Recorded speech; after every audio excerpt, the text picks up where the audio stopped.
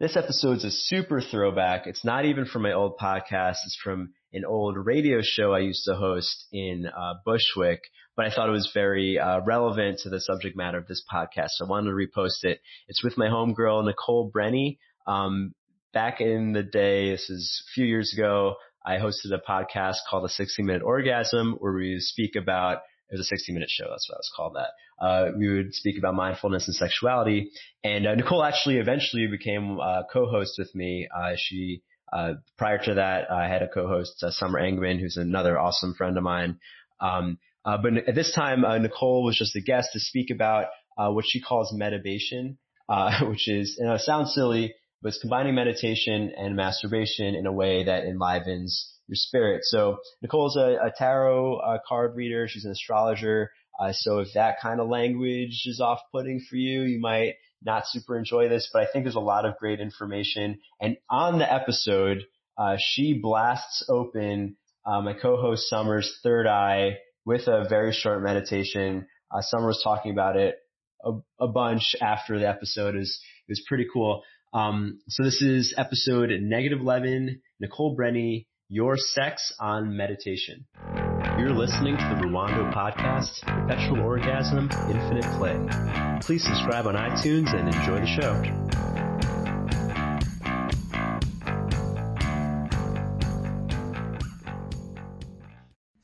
Hello. Hello and welcome to 60-Minute Orgasm. I'm Ruwan. Hi, I'm Summer. And we are sex and relationship coaches. We're on here every other week talking about sex, relationships, intimacy, and other fun things as related to orgasm. That's right. We have a special guest with us tonight. Would you like to introduce her? Yeah. Her name is Nicole Brenny. She's actually a fellow DJ here at Bel Air, Radio Bel Air. That's where we record all these shows under the bridge in Brooklyn. And she's here with us to talk about today's topic, your sex on meditation. Yes. Hi. Hi, Thanks Nicole. for having me, you guys. Thanks for being here. Good to have you. Yeah. Do you want to introduce yourself?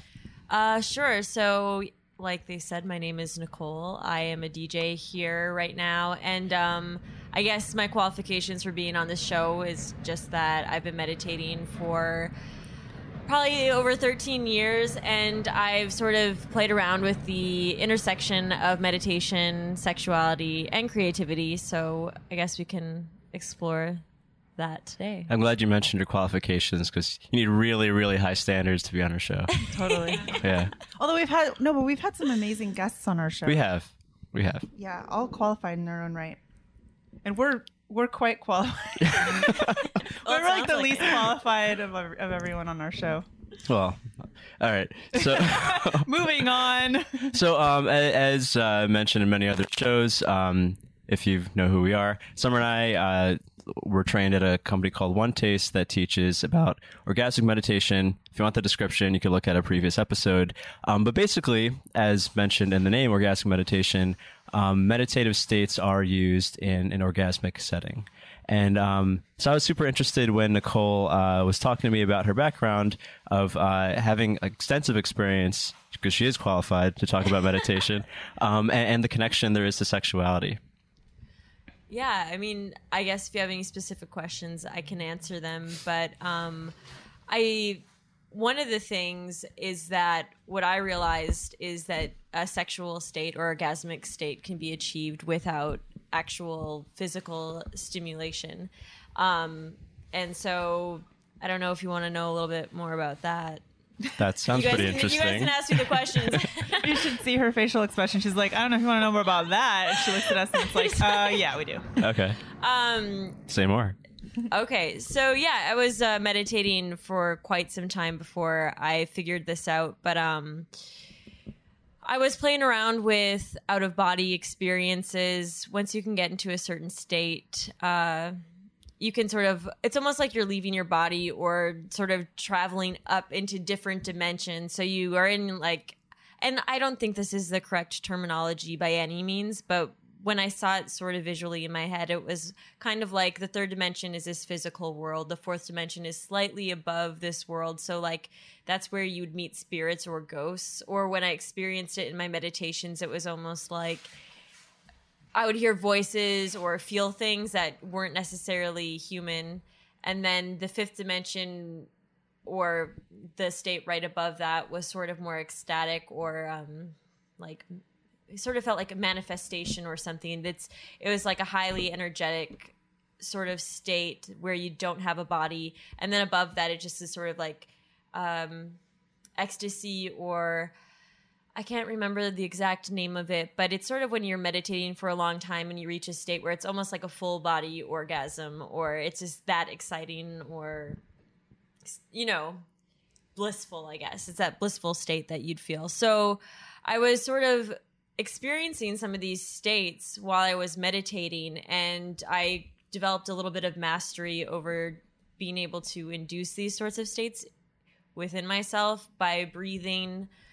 I was trying different breathing techniques, and then I discovered that in breathing a certain way and visualizing in a certain way, you can sort of like expand the sexual energy that's already present in your body. And yeah, you can make yourself orgasm just from breathing and visualizing, and no stimulation at all physical required. So this is fascinating. No, well, when you were talking, I was thinking, like, I wonder how much of you is conscious during this time, like actually really like aware of yourself, and how much is just sort of super in flow and like a lack of self-consciousness. Okay. Yeah, I think the best example I could give, and I was just telling these two that I was at a 10-day Vipassana meditation retreat. So I've just spent about 100 hours in the last 2 weeks meditating, and not really doing anything else but meditating. And so just to sort of pinpoint that state, which I was in quite a lot in the last 2 weeks, is when you're meditating and you're focusing on your breath, there's that focus point, which is your breath.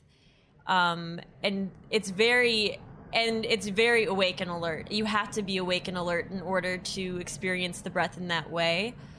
Some meditators would describe it as being almost like silky sort of feeling. It gets so, you can almost visualize it at this point. And once you're in that state, the only way to really keep that state alive is to be completely relaxed. So I think in regards to like how you were describing it, it would be like maintaining an immense amount of focus while also keeping this other part of your brain completely relaxed. And when I was meditating in the last 2 weeks, I realized that there are some anatomical places that I could feel sort of being triggered in my brain. And I'm not sure if I was just making this up because I was not talking to anyone for 10 days and all this. But what it felt like was that there was a lot of focus happening in the front part of my head, like the third eye area, sort of like the top of the head, and like everything in the front. And then there was immense relaxation happening in the back part of my brain. So it'd be interesting for me to, or any of us to like look that up and see if that correlates. But that's how I experienced it. And that's the sort of state I remember being in whenever it was like 6 or 7 years ago, when I started to mess around with like building sexual energy and like bringing it to different parts of my body. Okay, I have another question, because Sure. this is fascinating to me. Okay, so we do this practice called orgasmic meditation, and like we have all these different like laws of orgasm that we outline, and these are basically things that contribute to peak experiences in the involuntary and in orgasm. And one of them is longing. Longing is like one of the laws of orgasm, meaning that like, if you're stroking, for example, because we stroke clitorises in this practice. So if you're stroking clitoris and you're stroking, maybe you can feel like people get into this. It's a practice that you practice with another person, so it's partnered, and you get into this place where you can feel what the right resonant stroke is between the two of you at the moment.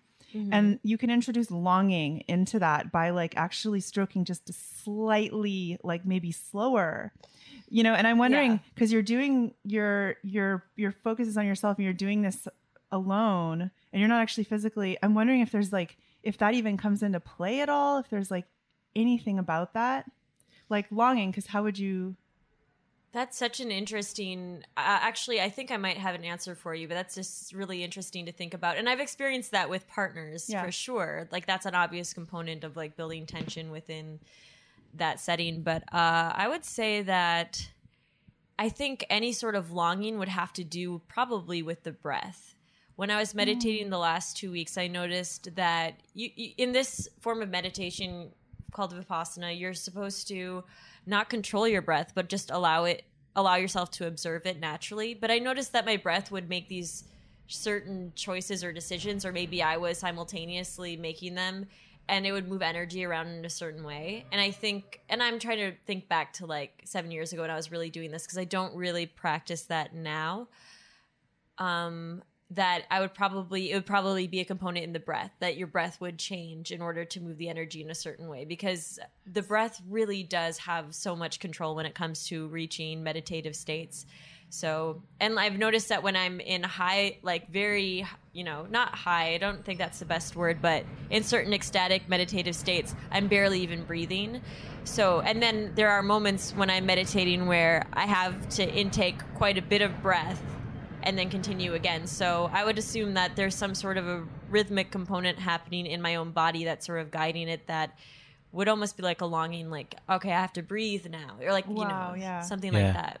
Yeah, I'm pretty novice when it comes to sitting meditation, but my understanding is that when you really get into that state, your breath is breathing you. That's like how it's been explained to me. Like it actually becomes like an involuntary thing, like you're describing, where like you're not consciously breathing, but obviously you're inhaling and exhaling in some fashion. It's like each inhale is its own stroke. Like it'll do what it does. Yeah, and that's actually, and when you say that, that's how it's like the breath is orgasmic. So, and honestly, like I don't want to try to tell people like how to do this at home, because I think it's a little bit more complex, but part of the practice would be to imagine certain energetic spots in your body, starting with your sacral chakra, which if you are listening and don't know what that is, it's your sexual chakra. It's the color orange if you're going to denote a color to it. And that's where your sexual energy is supposed to be. Or you could imagine like your lower back, where your kundalini is supposed to be stored, and that's a whole different topic. But you can Google them. Yeah, Google these words: kundalini, chakra. But you're actually breathing energy into those energetic centers, and eventually I developed it beyond that, where I was moving that sexual energy to different energetic points in my body, starting with like the different chakras, and seeing like how that felt, which was really cool. So. And I think you could do that. Like, I think that's almost like tantric. You could do that.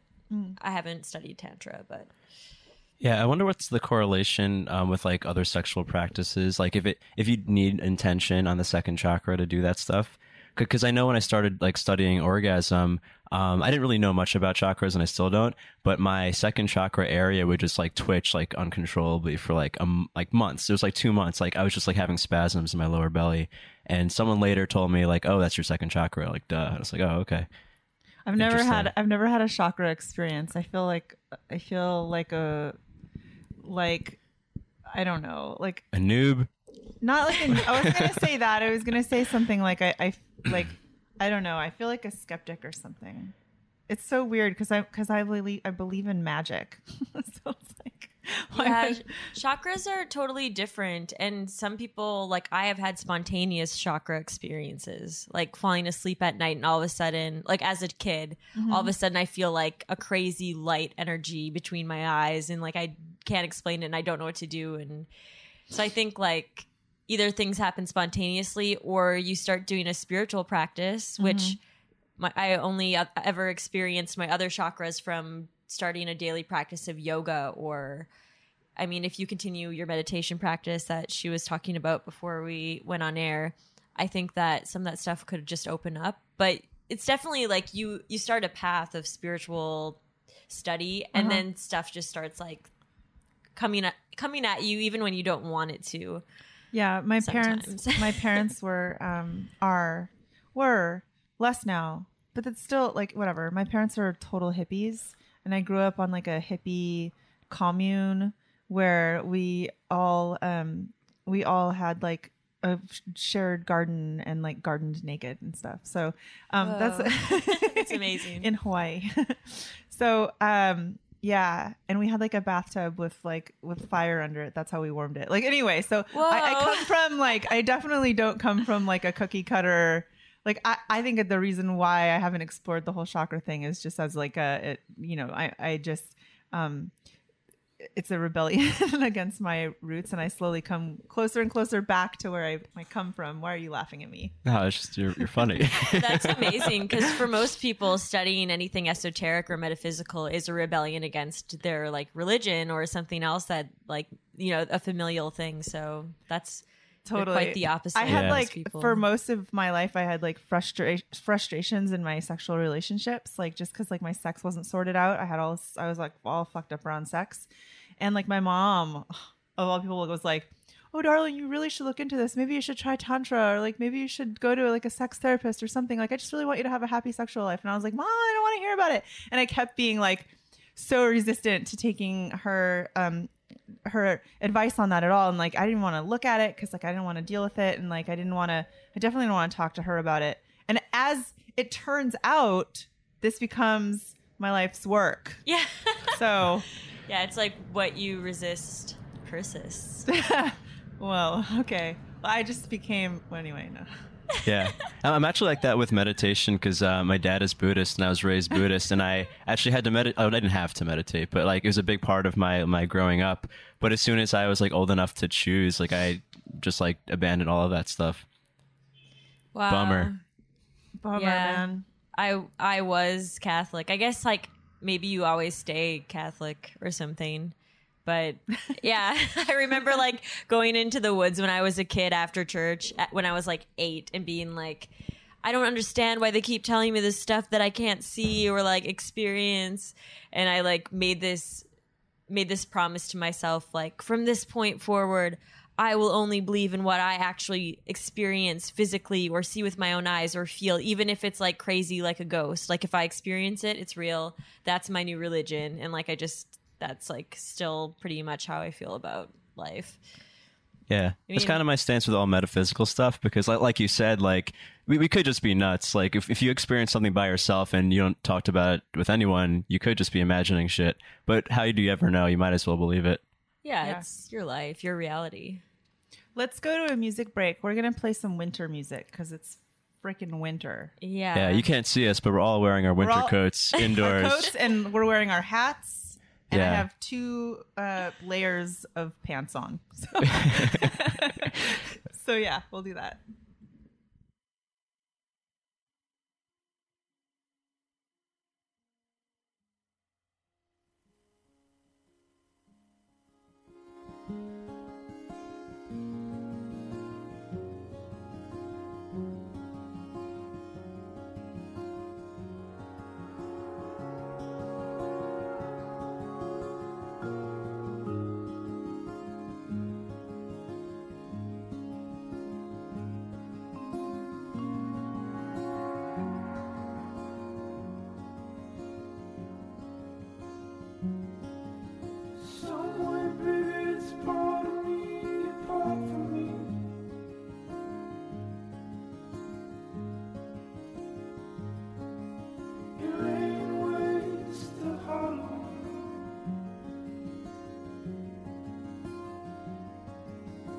Fucked it, friend, it's on its head, it struck the street.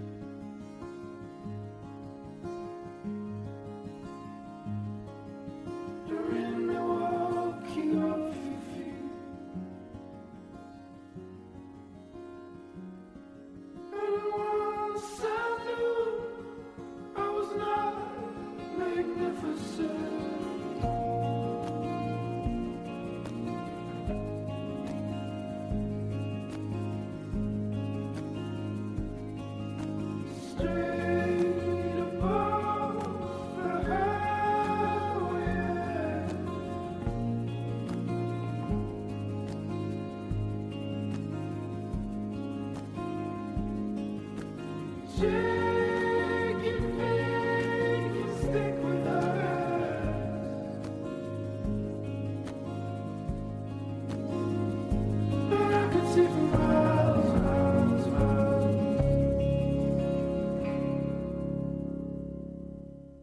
Third lake, it burns.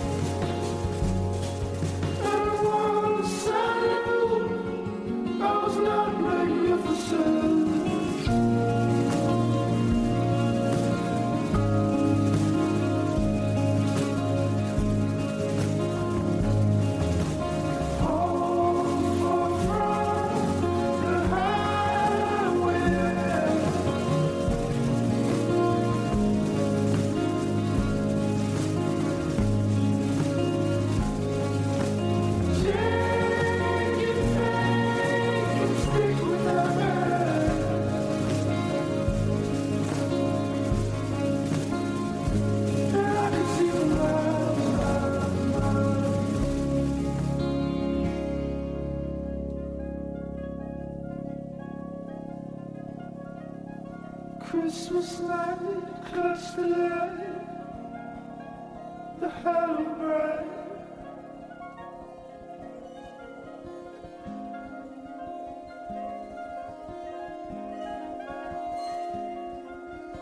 Above my brother, and saying it's fine. We smoked the screen to make you what it was to be.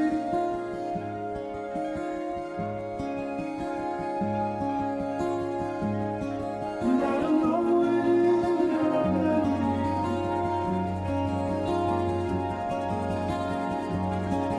And once I knew I was not making for sad.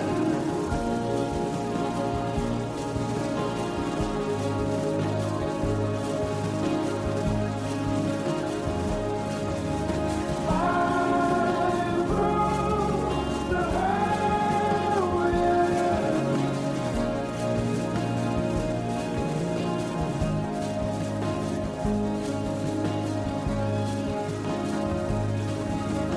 Take it back and stick with my eyes.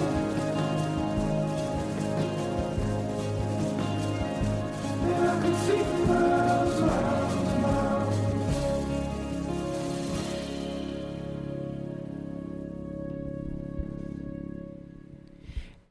And we're back.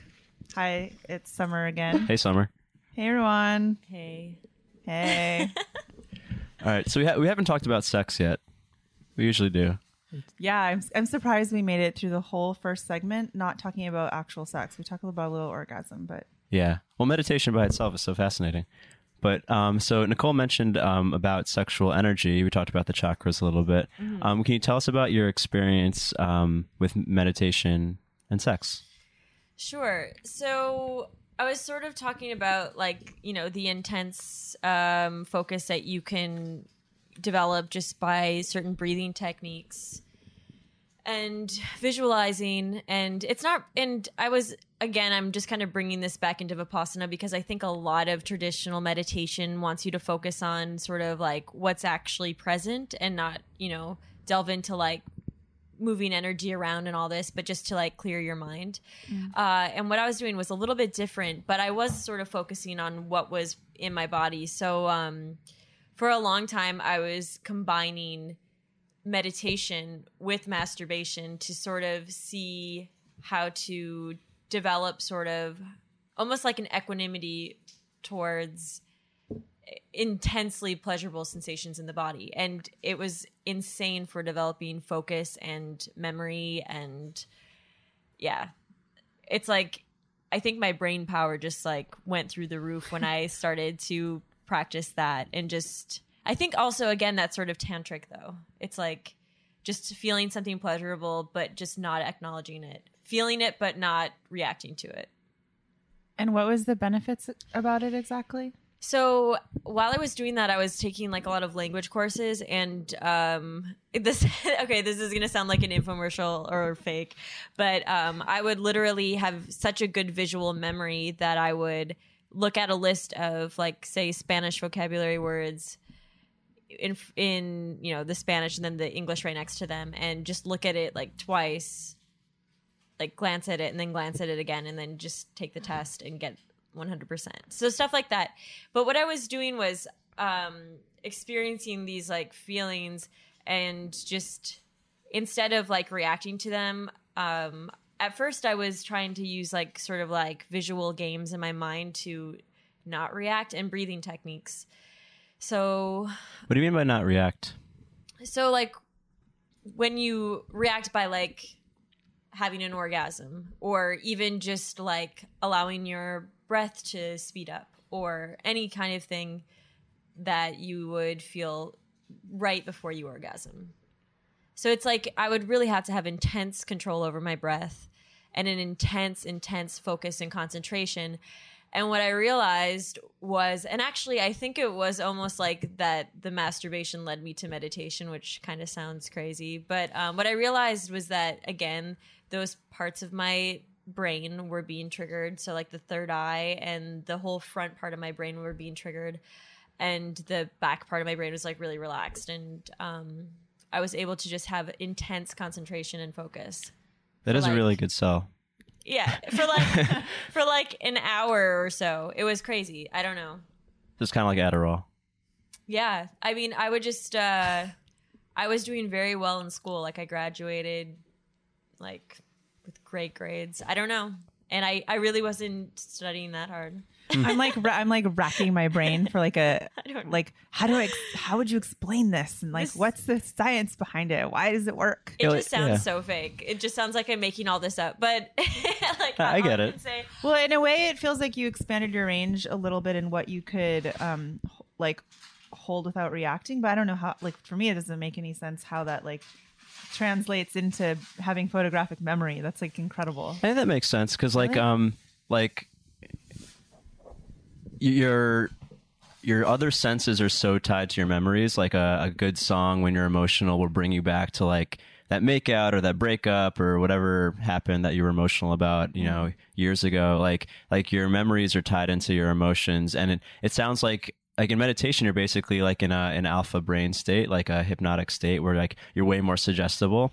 So you can feel, I mean, I'm assuming, when I meditate, I could feel a lot more in my body. I could feel like my pulse and like all these like fine things. So it makes sense that you can, you know, you can like store information better.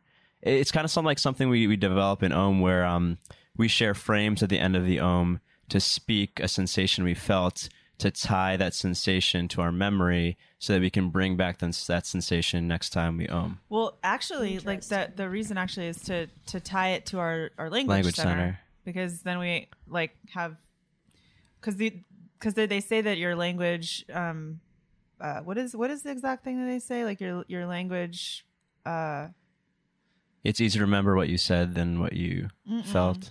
No, it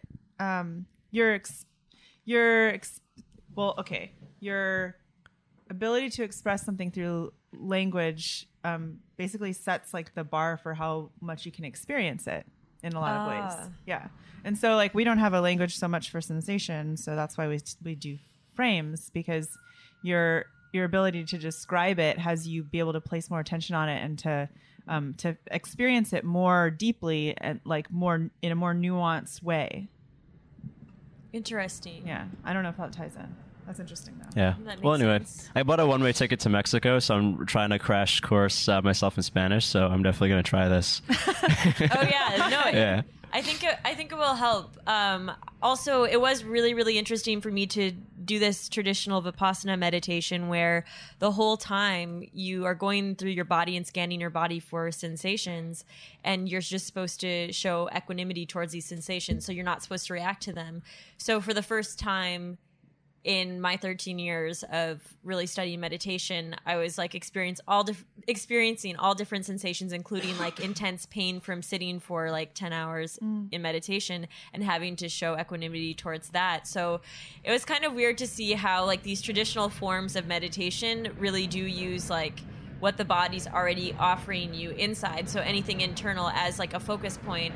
And what I noticed in the Vipassana was that when I did have sensations that I was trying to not react to, my focus really increased and my control over the breath would become more refined, because I would have to really control my breath in order to not allow myself to react to the pain. And then I would also have these really amazing sensations happening, and I wasn't allowed to react to those either because of the practice. But also when I reacted to those pleasant sensations, they would often go away.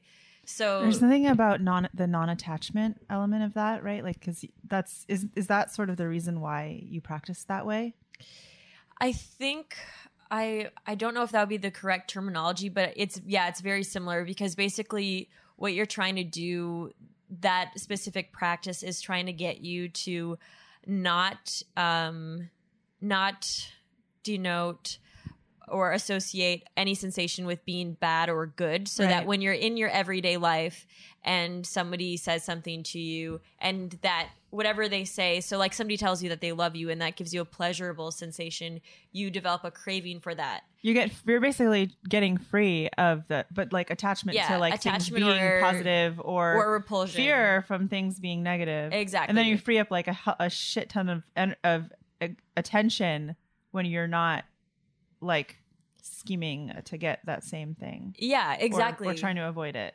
You stated it exactly, or like sitting in the past or the present, like I wish this would go away, like it's going to be great when this pain's away, or I want that to, or like, oh, remember when that sensation that I experienced in meditation was so awesome, I want to feel that again. And then you're just sitting there like thinking about that instead. And so yeah, you're basically associating these sensations with nothing so that you can experience things how they are, because they sort of build up in like on top of each other to create these intense associations, which is why you're so attached to certain people or places or foods or, you know, traditions. So. Okay, so now I'm going to segue into sex, because this is... Oh, we didn't even talk about sex. No, because this is perfect, because this, like, what we're just talking about is spot on in terms of, like, how to approach life and how to approach sex. Yeah. I mean, like, one of the main reasons we focus on sex so much is that, like, sex is an awesome microcosm for life. Like, all your issues show up in your sex life. Totally. And, yeah, I guess what Summer's about to point to. It's like really high stakes for a lot of people. Yeah, because there's a lot of, you know, pressure. Ego, death, and a ton of sensation in sex, obviously. Yeah. And the whole idea of not attaching yourself to goals of climax or impressing your partner, or doing various things. Well, what Nicole just said, when she just said, like, oh, you know, if you're focusing on this, like, really great sensation that came up in the meditation, and, like, the minute you, like, start getting attached to it, it goes away. Yeah. That's the same in sex. Yeah. It's absolutely the same. And I will tell you guys that, and this is absolutely true, like meditation in that sort of way totally makes you have better sex, because you're like so much more chill and you are just experiencing things. It's like the state of mind that is required of you to have great sex. Yeah. I like think. That. It's the state of mind that's required of you to have great sex. I'm going to tell that to people. Yeah, we should write that down. Because people think that, like, their sex is fine. They're like, oh, my sex is great. And I'm like, yeah, but you don't. Well, for me, like, the practice that I think everybody should do is like, but you don't do orgasmic meditation. How can your sex be as good as you think as it could be when you basically grew up in a culture where you have, like, major, like, goal-oriented conditioning, pornographic, like all of the wrong, like, ways that we touch each other, conditioning, and all, and like so much pressure associated with it and all that stuff. And it's like, you know, the practice really helps to remove a lot of that for people. And I'm just like, what did you say again? It's the state of mind that's required of you to. I think that's what I said. Totally. Yeah. Like, oh my God. It's so absolutely true. And like the thing is, like the funny thing is, like if you're with a guy that does watch a lot of porn or is sort of grew up in that, like it. Yeah, there's you can tell a lack of subtlety. Like they don't like react to like I don't know, spontaneity of the moment. Yeah, but they don't also react to like things like the longing, for example. Yeah, like, they don't react to that. They don't react to that at all. It's so. And you're like, come on, I have all this skill, and you're like, totally, it's lost on you. And then meditate. Yeah, they don't get it. They're like, things should be like crazy and wild, and it's like, yeah, like points, but a lot of it is like subtle, energetic, and like you're just missing out on all this great stuff, which is so true. I realized in my 100 hours of meditation, which is that like when you're really concentrated, you are so much more awake and enlivened to the subtleties. So if, you know, you and your partner can develop that sort of focus and concentration in a healthy way, which most likely is something that develops during foreplay, then you can really experience, you know, amazing things, because there's a rhythmic quality to like foreplay and sex, and there is obviously the same thing happening in meditation. Yeah. You know, a switching of your brain waves. Yeah, I want to point as a man who grew up watching porn, before I ever took like a conscious like lens on sexuality, once I started like becoming conscious of my sex, I realized I would go large periods in sexual intercourse without breathing. Oh, yeah. And it seems ridiculous now looking back on it, but I think it's a pretty common thing amongst men, because you're thinking about the next thing you're going to do or what you're going to do to her, and you can't really breathe at the same time. And oh God. And another physical manifestation of like thinking too much, which I wrote about a lot earlier in the year, was that you actually clench like your loin areas. Like a lot of people walk around with Your clenched. loin. Well, I was gonna say butthole, but a lot of people clench their buttholes. I wrote this post and I made a video. There's a really good video on this that Ruan made. Yeah, it was like I've made a million videos, but this one went viral, and it's about like anus. I'm just talking about anuses for two minutes. For some reason, that was like everyone's favorite video. Your inner sphincter. My inner sphincter. I'll post a link to it or something. I gotta see this. Yeah, but basically, I mean, and I was thinking about this when I was walking over here. Like the second you get out of the present and start thinking, you clench something because like it's like your body's trying to control your mental experience. So you're gonna clench a muscle. I clench my butthole. I don't know if that's universal, but that's been my experience. I do some jaw things, I think. I do jaw things and I do shoulder things. Like, and I definitely don't breathe when I'm thinking. I was on my way walking over here and I was stressed out about something and I noticed like I quit breathing. And so I'm trying to really pay attention to my breath as much as I can, like a monk might, just because I'm interested in kind of seeing my own patterns. So yeah, you totally will hold your breath. And I've paid attention to that during sex as well and noticed the exact same thing. Yeah, thinking too much will kill you. It will, honestly. cancer and things like that. Yeah. Stop. Actually, it's a title of my book. I'm writing a book now. It's the working titles of The Dangers of Thinking. That's nice. Oh, awesome. Yeah, I like that. Isn't that a good title? The dangers of thinking. I swear, these days I'm just like, stop thinking. Don't think. Stop it. Me too. Stop. You shouldn't be thinking. What are you doing? You're not helping anything. Yeah, Anyway, just that's a that. little window into my inner world. Stop thinking. Don't figure it out. It's like sugar. Like it's so hard not to think. I know. Like I was walking over here and I was like, oh, I should like meditate while I walk. But it's so hard to not like. I was already like imagining what I was going to say to both of you guys. Like it's so hard to not do that.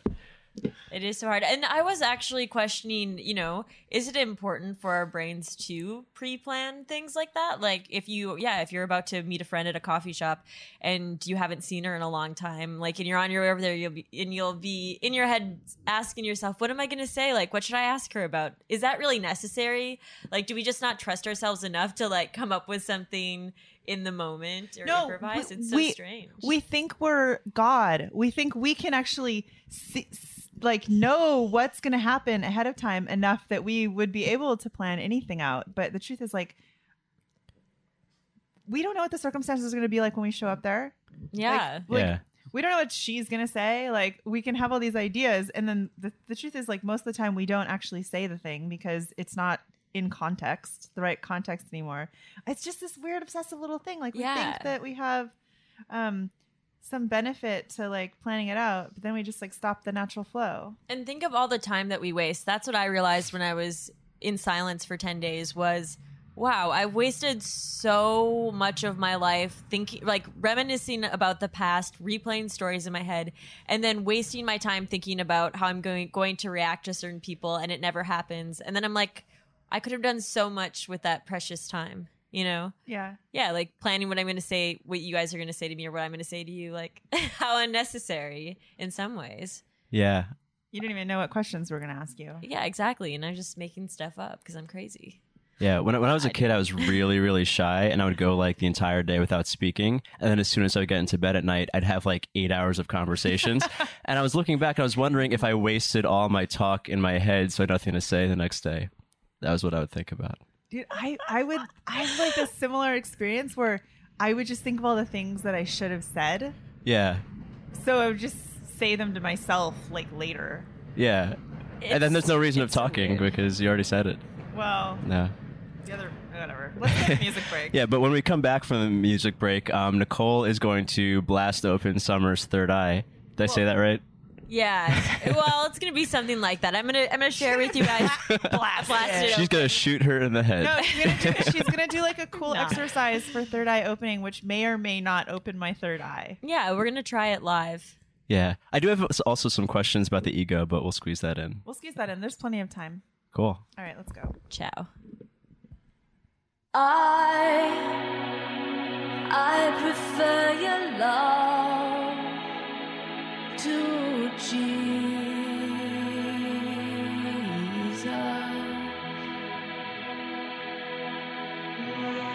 Baby, on knees, 'cause the wind is gone.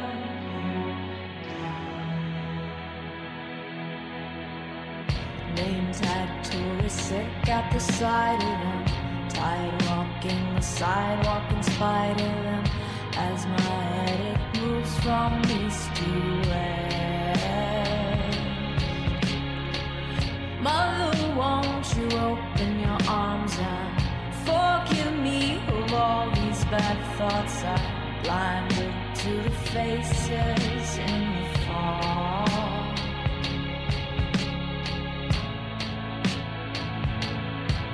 But all the good in me is because of you. It's true. I prefer your love to Jesus.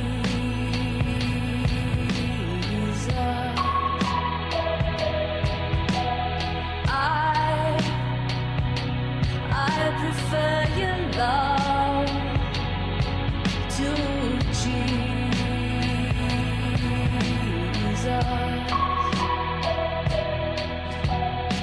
Little baby on your knees, 'cause the world has got you down.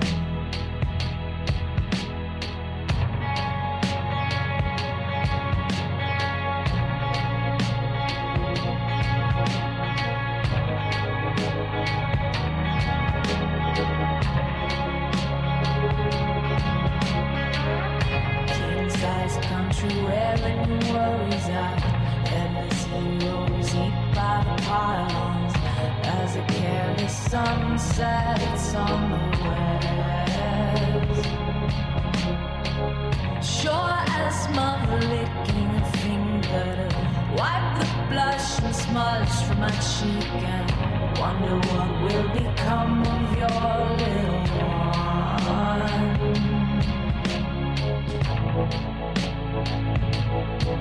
But all the good in me is because of you.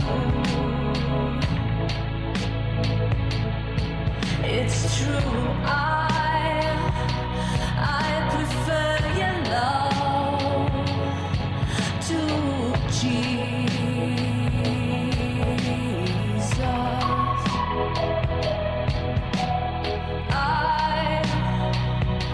I prefer your love to Jesus.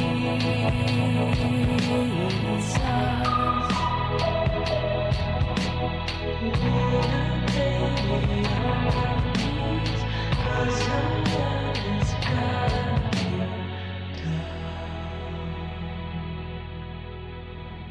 down. And we're back. All right.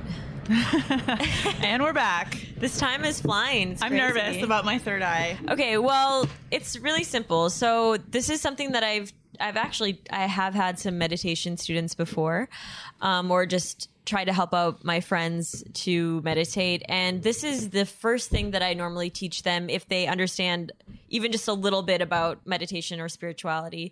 It's a simple breathing technique that will make you at least aware of your third eye area. And for a lot of people, after they do it for a while, they'll start to experience like a tingling or a buzzing in the third eye area. And this is great for your concentration, and it brings you in touch with your breath. And it's sort of what I've described it as. It's sort of like the key to unlocking the rest of, the meditative practices. And interestingly, it is sort of close to the breathing exercises in Vipassana, but not really. You're just sort of focusing on your breath. So people who are listening, can they just follow along with what you're saying? Yeah, exactly. So let's just try it. So first what you want to do is, get into a relaxed or you can be seated or you can be laying down. I actually normally do this laying down because I just feel most comfortable that way. So find your comfortable position. And what I want you to do is just breathe in and out of your nose. And just normally, but if you're a little bit stressed out, you kind of want to, slow down your breath to help calm you down. So just breathe, and you might be having a lot of thoughts right now. The best thing that you can do is to just think about your breath. So just see it going in and out. And one of the images that I use is to imagine it being a white thread. And so when that thread goes in through your nostrils and it goes out the back of your head, and it's really long though, so it never actually leaves your head. It's just sort of oscillating back and forth. So when your breath goes out, it's just moving forward, and when it goes in, it's moving backwards from your nostrils, through the back of your head. So just imagine it sort of moving back and forth. And the reason why I like to use that imagery, if you do need visualization, is that it sort of creates a circular breathing, and it can really bring your breath into sort of that silky, very silky state that once you reach that state, you'll know what I'm talking about. It's undeniably soft and silky, malleable almost. So you're going to do that for a while. Since this is the radio, I think we might speed things up a little bit. So just keep imagining your breath, moving back and forth. And now go to the area between your eyes. So between your eyebrows, the typical third eye area. If you need to sort of see a better visualization, you can look up the third eye chakra online. And imagine now that same piece of thread moving through the third eye, through the back of the skull, just oscillating back and forth just as it was through your nose, and breathe in and out through the third eye. So you're not even feeling the breath through your nose anymore. You're feeling it right through the third eye area. And I just want you to do that for a couple more minutes. And with any thoughts that arise, and if you are a novice meditator, this is definitely most likely going to be occurring for you. Even if you've been meditating for 13 years, you will probably be experiencing this as well. You're going to see them come up, and the best thing that you can do is just when you notice that you're thinking about the past or the future, bring your thoughts right back to the breath. And in this case, since we're visualizing the third eye area, bring it right back to the third eye and the white thread that's oscillating back and forth, just very slowly oscillating back and forth, never ever leaving the skull. And you might think about something else again. And when you notice it, just bring it right back. And this is a practice, so it's no big deal if you do notice any thoughts arise. As you keep progressing over time, you will be able to move from those thoughts back to what you're practicing, which is the breath, faster and faster, and your concentration will increase. So at this point, or maybe if you do this for a little bit longer, I normally used to meditate anywhere between 20 and 60 minutes a day. You'll start to feel that buzzing, and you can expand that and move it around your head. You can focus on different areas of the body and see what sensations arise, or you can just continue breathing in and out to just focus your mind and clear it and prepare you for the day. Or if you do this at night, it's a really, really great way to sort of clear all of the energy that you've accrued throughout the day and prepare you for a really relaxing sleep. So that is the meditation. How do you feel? Did you become more aware of your third eye? I became very aware of the area in my body of the third eye. Okay, good. I will say, for those of you who can't see at home, Summer's eyes are pretty glazed over. But that doesn't matter. That's not my third eye. Those are my eye eyes. I know, but something happened. I felt, yeah. Well, some people don't necessarily feel tingling. They'll feel coolness. When I first had a third eye experience, I felt really just cold there, really cold. And my whole entire face was really warm besides that one spot. So, well, I have like a little bit of, it feels almost like a headache there.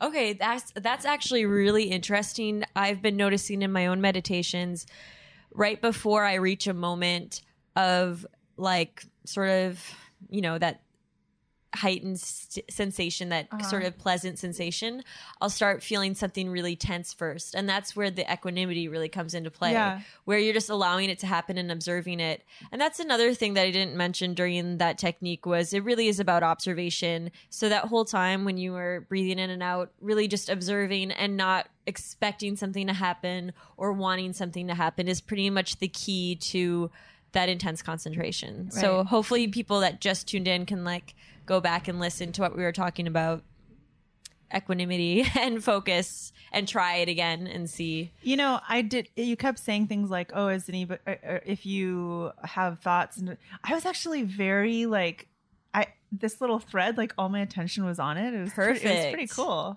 I was yeah. like, oh, that's great. I thought of a couple things here and there, but it was pretty good. Thank you for that. Yeah. Sometimes that. I feel like visualization really helps, especially when you're first getting started with meditation. Totally. I've never had like that. Like there's a couple, there's another one I do that is sort of uses some imagery that's helpful, but like a lot of times I just sit, like I don't really like have any meditation technique, and there's a lot more thoughts generally, but like the visualization is very helpful. Yeah, it's sort of like a crutch in some ways, but I don't know. I think training wheels. Yeah, I think it's training wheels. I don't see why it's bad. I think if you're getting the results that you want at the end of the day, it's fine. But I do think that it is a great goal to eventually to just sit with what's there. You know, eventually to just be able to do that is probably going to give you more like long-term, deeper results as far as like your everyday life. Yeah. But acute results will come from, you know, at least being able to focus your concentration that much and not think about life. Absolutely. Cool. Oh, Ruan, you wanted to talk about the ego. I did. I had a series of questions. I don't know if we have time. No, we do. We have 5 minutes or so. Okay. Well, I'll introduce the topic. I feel like I have a lot of follow-up questions, so maybe we'll have to have Nicole on in the future again or something. But totally. That'd be great. Okay. So I have a friend who did Vipassana for 3 years. Like he got out of the military and then he was like confused about life, so he did Vipassana every day for 3 years. And he told me he got to a point towards the end where he could feel like his ego was completely gone. Like we talk about it kind of like, we talk about the ego metaphorically a lot in every spiritual realm, but like his ego was gone. Like he had like total non-attachment to like material things. And then he realized like, oh shit, as long as I'm alive, I don't want to like be completely non-attached. Like I kind of like the third dimension and like having a body and having cares in the world. So he stopped and he left and then he went to do other things. What are your thoughts on that? I like this question, and I actually read some articles about people who felt exactly the same as your friend. Maybe your friend wrote those articles, one of them. But I thought about that too.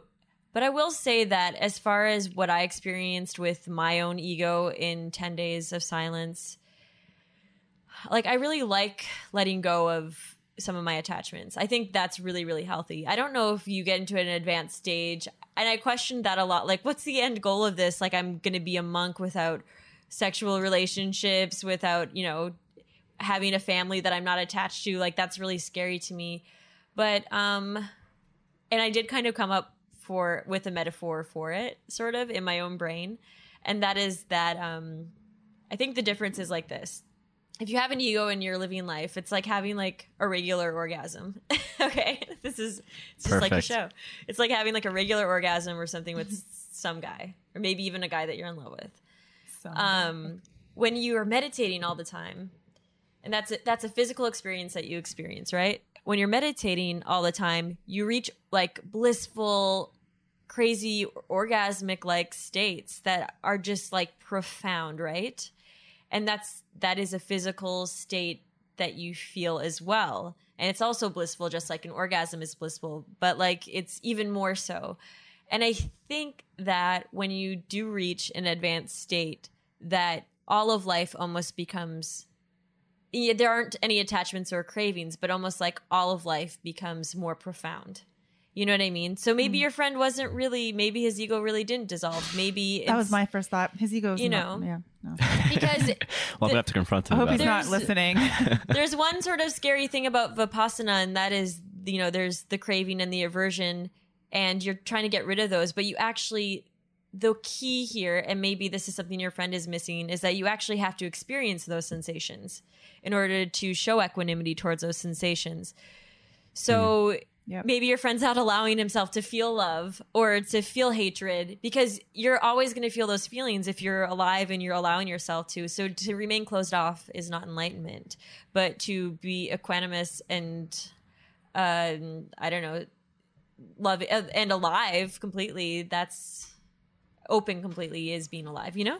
I was going to say, I love that. And because I was thinking the same thing. I was like, well, the true test is like, can you have those things and have a practice of non-attachment with them.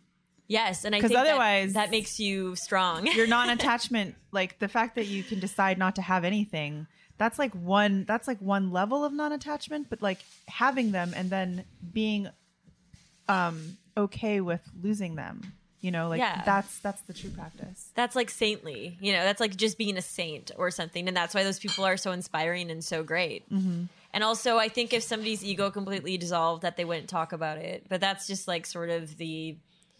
We're just bashing your friend. my God. I'm so Gosh, sorry. he's a really nice guy. I bet he's amazing. I bet he's amazing. Yeah, bet he's amazing. he just missed this one major thing. Well, I'll let him know. But there's just weird, like, there's weird just sort of guideposts and rules in meditation, and those are like some of them. But I'm not saying I prescribe to them. Obviously, I just studied Vipassana, and I'm using visualization here today, like in a meditation. So I'm not a purist by any means. But those are just some observations that maybe those are some questions to ask him, you know? Cool. Well, we're getting to the end of our time. Nicole, if people are interested in reaching out to you or anything, is there any way they can get a hold of you for meditation or anything like that? Yeah, definitely. I would say follow me on Twitter. That would be the best way. It's Nicole_Alicia_ like Alicia Silverstone.